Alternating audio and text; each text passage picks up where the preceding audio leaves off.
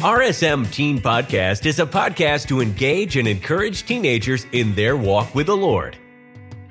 We desire you to crave God's Word and embark on a journey of making it a daily priority in your life.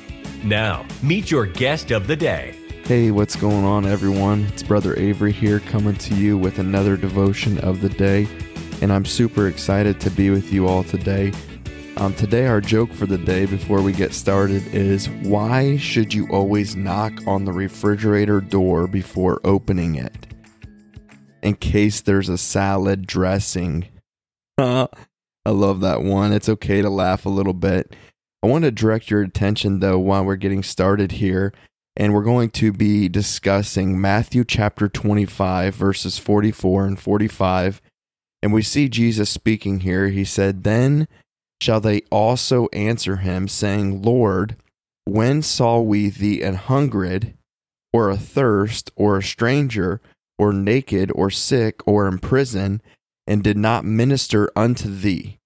Then shall he answer them, saying, Verily I say unto you, insomuch as ye did it not to one of the least of these, ye did it not to me." I want to share with you a story of somebody that made a massive difference in my life. I would honestly consider him one of my heroes in my life, and his name was Alan Combs. He was the head of the Rock of Ages prison ministry in the state of Ohio, and I was probably about the age of a lot of you all, and he would come up to me and ask me, he would say, "Hey, Ave, do you want to go to prison with me? And we're going to have a mighty good time together." And I'm sitting there thinking to myself, what is wrong with this guy? This guy's odd. He's a weirdo. Why is he asking me to go to prison? And other than that, why are we going to have a good time? How are we going to have a good time in prison, right? And a few years ago, he went home to be with the Lord.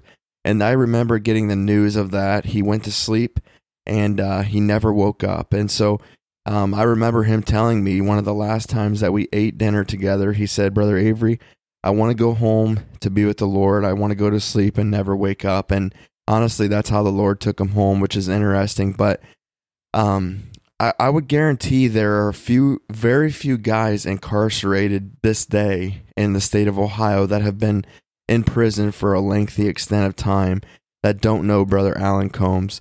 He had a massive ministry there in the prisons of Ohio, but he touched the lives of so many, and especially the lives of what we would refer to as the least of these.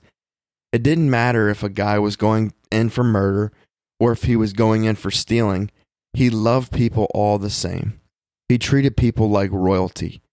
And his passion was to win every single man, woman, juvenile, incarcerated to Jesus Christ.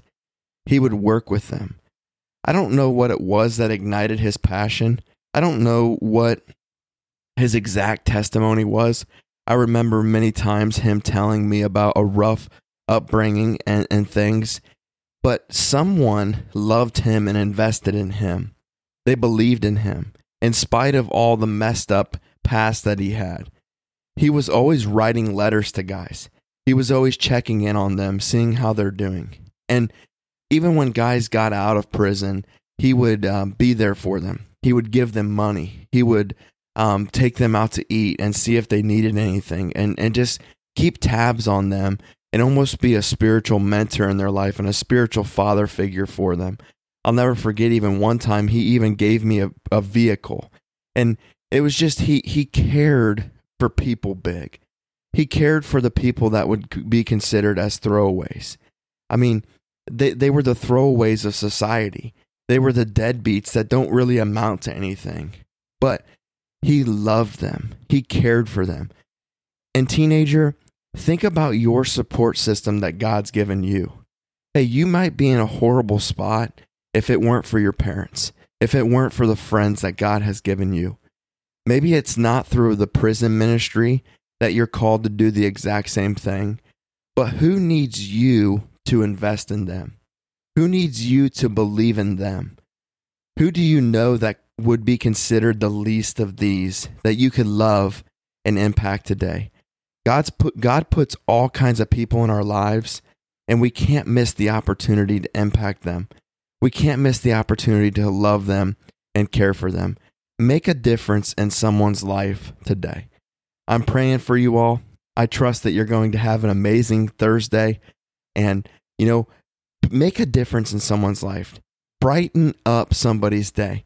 Be there for somebody. Hey, lift somebody up that maybe is alone and somebody that maybe doesn't necessarily smell the best or look the best or dress the best or have the latest design and fashion.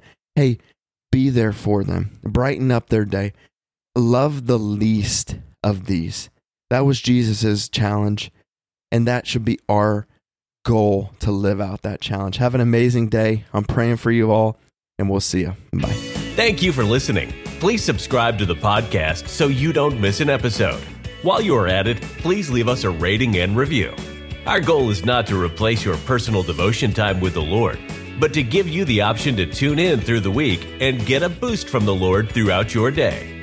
Do life big, and remember, there is no greater joy than walking daily with the Lord.